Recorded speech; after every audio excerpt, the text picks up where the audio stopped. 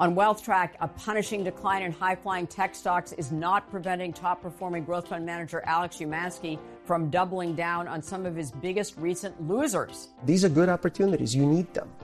You need them in order to allocate capital at more attractive prices. He'll explain why on Consuelo Mack WealthTrack. Funding provided by ClearBridge Investments, Morgan Le Fay Dreams Foundation, First Eagle Investments, Royce Investment Partners, Matthews Asia, Strategas Asset Management, and Women Investing in Security and Education. Hello and welcome to this edition of WealthTrack. I'm Consuelo Mack. When you're hot, you're hot. When you're not, what are you? What do you do when your flagship fund goes from the top of its class to close to the bottom in a matter of weeks, from market trouncing to market lagging? That is the question facing this week's guest. He is Alex Umansky, portfolio manager of the Barron Global Advantage Fund, which he launched at the firm of legendary growth fund manager Ron Barron in 2012. Umansky oversees about $2.4 billion in assets at Barron Capital, including $1.8 billion at his flagship Global Advantage Fund. Now entering its 10th year, Global Advantage is known for investing in innovative, disruptive, industry-changing growth companies around the world, frequently spotting them early, some when they were private. Among its largest holdings are Rivian, Alphabet, Amazon, Shopify, and Zoom Info Technologies. Among its former largest holdings were Facebook, Tencent, and Alibaba, and at one point, Chinese companies made up 22% of the portfolio. Despite the sea change that has affected these holdings, the fund is rated 4-star bronze by Morningstar and just won the 2022 Lipper Award for Best Global Multi-Cap Growth Fund for the 5 years ended in 2021, and its fourth consecutive year as a top fund in its category for the 3-year periods ending in 2019, 20, and 21. And it has far outpaced the market and its peers with 19% average annualized total returns since inception. However, in mid-November of 2021, the bottom fell out for the majority of its holdings. Global Advantage went from a 20% plus gain to a less than 1% gain by year end, while its benchmark and competition fared much better. So far this year, the fund is down double digits and lagging badly. I asked Umansky what's changed. So on one hand, everything's changed. On the other hand, nothing has changed. It all depends on your perspective, and it depends on your time horizon. Where everything's changed is you have now value in favor over growth, so you have a massive rotation. Energy is the best performing sector in the S&P 500. You have legacy financials that are rallying strong, and you have high multiple stocks that are really being used as sources of funds for people that are rotating into the value names. Now, on top of it, you have geopolitical issues. Really started last year with China, where there was a significant crackdown from the Chinese regulatory authorities on Chinese tech companies, and of course extended into the uncertainty and now, an actual war between Russia and Ukraine. The way we think about it is when people feel good about themselves, when they feel confident about where they are willing to look out longer term. They're willing to look out 3 to 5 years, and they're always asking themselves the question, how good can this be? Right? If things continue to be well, how big can this company get to if things go right?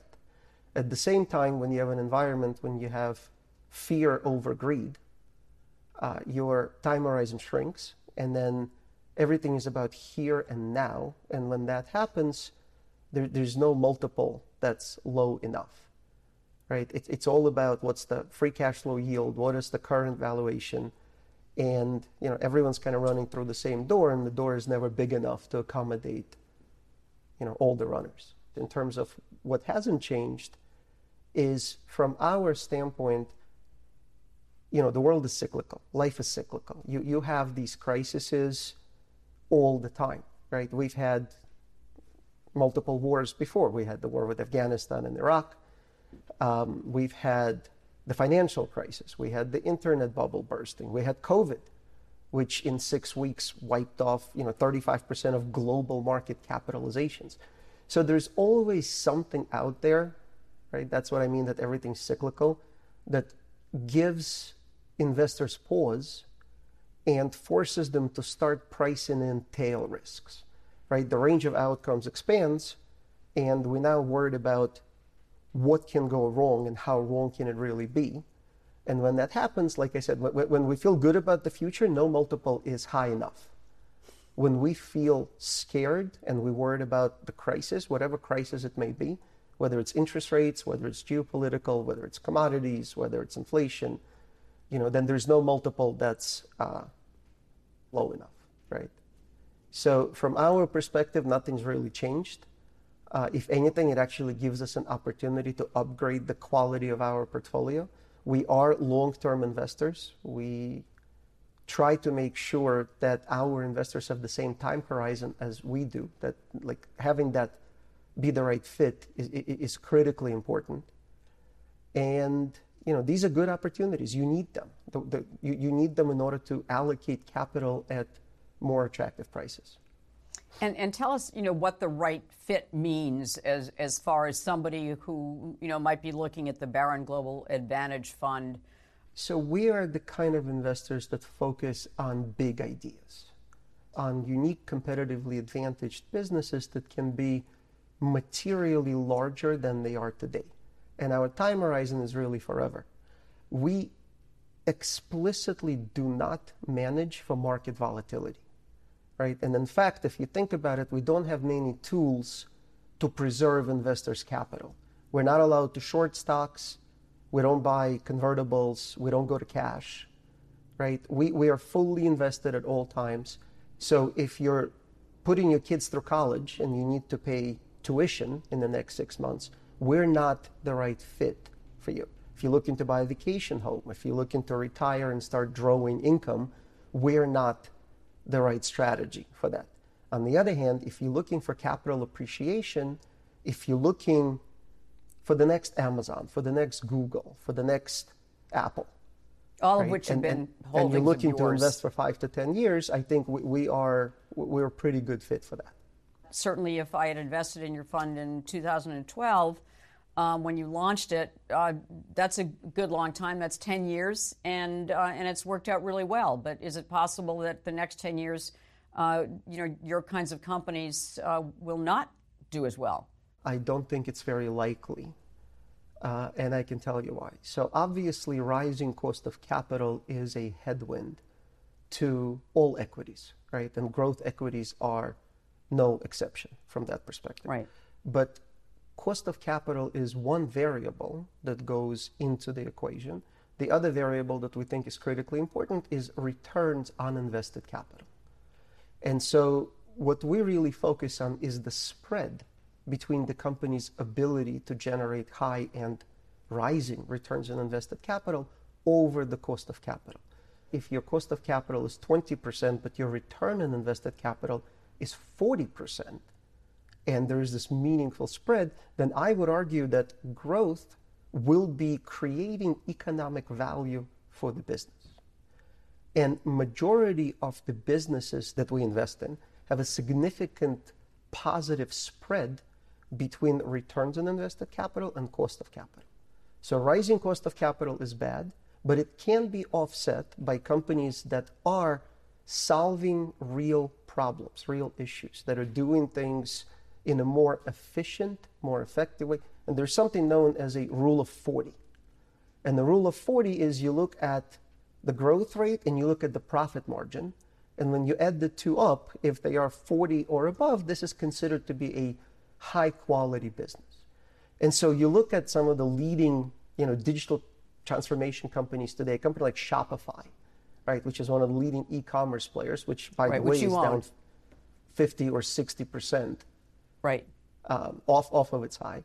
And here is a company that last year grew mid-50s and has profit margins of about 10%. So they are in 67, 70% on the rule of 40, which means it's a very high quality business, right? And then you look at a company like Mercado Libre, which is an e-commerce company in Latin America, and they're actually growing almost 80% a year with 5% profit margin, so they are over 80. And then I mentioned CrowdStrike or Datadog. These are the companies growing in the 70s with mid-20s, close to 30% profit margins. And so they are in like mid-90s on the Rule of 40. And then you get to an Adyen or a ZoomInfo or a Snowflake, and they are in triple digits. These are like rule of 110. So yes, rising cost of capital is a headwind, but these companies have plenty of room to continue to create long-term economic value. So their intrinsic values are continuing to rise. What have you done with the companies that you just mentioned that have been hit really hard in this sell-off in growth companies? In general, I'd say there are three categories of stocks, or three reasons why stocks got hit. You have your Amazons and your Googles, where the fundamentals are solid, and both companies are actually going through a 20-for-1 stock split, and their communication to investors has been that business is good, right? We're comfortable, we're confident in our outlook.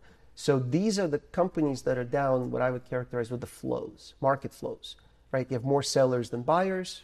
People are more worried about today, less interested in tomorrow, and so they're selling.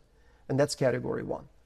Category two is companies like a Shopify or a Peloton or a PayPal or a Netflix, where they have had a fundamental hiccup, where they were beneficiaries of COVID and work from home, and their growth was pulled in for a couple of years. 2021 were much faster than anyone had anticipated.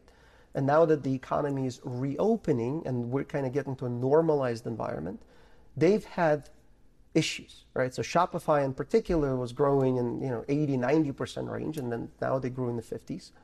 And they took away guidance and they said, look, we don't know what the base actually is, right? We don't know where the normalized environment is, and we have to wait and see. And Shopify got hit really hard. I would put a company like a Facebook into that category because they had a company-specific issue, which is Apple changing its privacy algorithm. And, we should probably put TikTok, as an issue as well. So they're losing some market share to competitive pressures, and they have to change their own algorithm. And so that stock's down because there's some specific reasons, right? So all of that is tier two. And then the third category is the Datadogs, the CrowdStrikes, the Cloudflares, the Snowflakes. These are businesses that are reporting sparkling results, right? They have seen no slowdown. If anything, their business is accelerating, and they're continuing to do better than we thought they have. And their stocks are down similar 30, 40, 50, in some cases 60%. So what we have been doing is actually using the first category, which is the Amazons and the Googles and Microsofts and Apples, as a source of funds, and reallocating more into the category three, where the stocks are down because of multiple contraction. Let's just discuss the category one for a moment. And so, you were early investors in Amazon and Alphabet and also Facebook. You've sold your Facebook position, right? We actually sold it at the end of last year, so yeah. we were fortunate to avoid the big right. big drop down. And again, and that was because of a fundamental change in its business, right? That's a reason to sell. Yes, the main reason to sell was because there was a thesis change, but right. also the correction in the other stocks did start in the fourth quarter, and so we were looking for things to sell, if you will, right? So we needed sources of cash. Whenever we bring in either new ideas or if we want to buy more of something that we have, existing names typically use the sources of funds. So we've been worried about Facebook for a while, and at the end of last year, we sold it so that we could start reallocating capital into the names that were getting hit. Yes. And you no longer own Apple. That's correct. Apple was used as a source of funds earlier, probably about a year and a half to 2 years earlier. Yes. Right. And then, so Amazon and Alphabet. Those two, we believe, are still big ideas. And in fact, both are, two of our top holdings. So we think of all investments in one or two categories. It's either a big idea or it's a holder of value, right? And there's absolutely nothing wrong with the holder of value. It's just not what the Barron Global Advantage Fund is all about. We have a return right. hurdle rate, which is very high. And we are willing to take a fair amount of risk, especially market risk, in order to achieve that return hurdle rate. So the future is in the category 3 companies, that those are the ones that, again, big ideas, right, disruptive industry, world-changing. So you mentioned several of them, Snowflake, CrowdStrike, Datadog, Cloudflare. When you said that for those kinds of companies that you're willing to assume market risk, what do you mean by that? I mean the last 3 months. Our skill set is finding a company like Amazon day one and then holding on through the market tribulations, right? There's never been a day for me as an investor that I did not own Amazon. We bought Google, on its reverse auction, and we have always owned Google. We've owned it through the internet crash. We've owned it through the financial crisis. We've owned it through COVID crisis, right? And that's what we do. Mm-hmm. Most of challenges tend to be manageable, right? Human beings are really creative and rationality tends to prevail. And when we put our heads together, we tend to solve majority of the crises. So all of these things over time are passing and manageable. If you're buying high quality businesses whose intrinsic value is going to compound for a really long period of time, then your margin of safety on the purchase price is significantly larger than what is generally understood by the investing public. There are some things that are not manageable that you know very well. Certainly, one of them is what has happened with China. At one point, you had Chinese companies were 22% of the Barron Global Advantage Fund. It's now down to 3%. But you really got burned by, I guess we can call it regime risk in China. Yes, you're absolutely right. This is not an absentee business. This is not a set it and forget it portfolio. Mm-hmm. We think of risk in the context of probability of permanent loss of capital. And certainly what's happened in China, in our opinion, has proven to be a significant permanent loss of capital. So one of the risks in investing in emerging markets is obviously regulatory, right? The regulatory regimes are unpredictable and they can change the rules in such a way that you can have permanent loss of capital.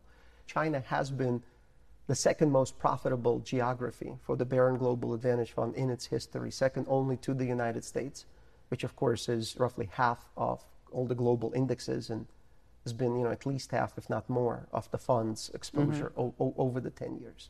2021 is when it changed. The Chinese government, it started as a benign crackdown on, large tech, where the government, not unlike the government in Europe and in the United States, said that we're worried about competitive landscape, we're worried about these companies having too much power, and we're going to change the rules. But unlike Western Europe and unlike the United States, where we're ruled by the system of laws and we have courts and we have, lots of remedies that these companies have, in China, there are no such things. So one day the government decided that the entire education industry should not be for profit. Right? They want to control the message, they want to control what is being taught to the children. And this was a $100 billion space. And TAL Education in particular is the company that we own since the day it went public, that we've known very well, that we've met with, visited with, and have owned for, many years. And we ended up exiting the position and taking, sizable loss in 2021. Although, again, I will point out that even after that loss, it was still either the second or the third most profitable investment that we have ever made. Mm-hmm. We are very worried about China. I've written to our shareholders that China has become a conundrum, I think about a year ago. And the investing environment is very challenging. And the first thing we wanted to do is make sure when we find ourselves in the hole, you stop digging, right? So we didn't get from 22% to 3% by losing all that money. We sold more than half of our investments rather quickly. And then we sold more, and we cut it down to basically 3 remaining names. The issue with China is, of course, it is the second largest economy in the world. Right. And it is the most populous country in the world. And it is almost impossible to be a global investor and not keep an eye on what's going on in China. So there's a precedent for you to your China experience, and that is much more personal as well, but also professional, is that you were born in Ukraine and you grew up in Russia and you spent summers in Ukraine with your grandparents. So that's very close to home. It was home at one point. And in 2014, when Russia invaded Crimea, you wrote to your shareholders. At that time, you had small positions in Russia, but you said that Russia had become uninvestable. Why? What led you to make that decision? And is it possible that you're going to make the same decision about China? So we were actually very excited about Russia at the time. It was about 3% of the strategy and growing. And we were doing a lot of work on it. And then, of course, the invasion happened. And I ended up taking a trip and meeting with a number of people and trying to understand what is Putin's endgame. And it was during those meetings and conversation, it became very clear that Crimea was just the start. And we have basically made a decision that we were sitting on a time bomb and that it wasn't if, it was when. The campaign to recapture Ukraine, if you will, and to resurrect Soviet Union was going to happen. It would just be a matter of time until we wake up and, the Sberbank and Yandex and Gazprom and all those businesses. And it's not that they're going to be down 50% or 70%. They'll be halted and you won't be able to sell them. Right, which certainly happened. It 6 took years longer, later. And so we termed it non-investable. We eliminated all of our Russian investments, and we haven't touched any Russian company since then, since late 2014. The difference, of course, between Russia and China is size. The second largest economy in the world, one of the fastest growing economies in the world. We're talking about a country whose GDP had grown double digits for over 30 years. And so it is not a country that one can ignore, but it is entirely conceivable that it too will become uninvestable. So China for us today is where Russia was, right? We're at 3%, which is where Russia was, oddly enough, in 2014. And, could it go to zero? It could. Could it also go back to, 8-10% of the fund? That could happen as well. It is work in progress. Alex, one investment for a long-term diversified portfolio. What would you have us all own some of in a long-term diversified portfolio? Rivian. One of your largest holdings. We are big believers in the electric autonomous mobility. And of course, our firm has become somewhat synonymous, I think, with our investment in Tesla, where Ron Barron has been a very vocal advocate of the company for many years. Tesla's debut was not all that different from Rivian's, where the stock was all over the place.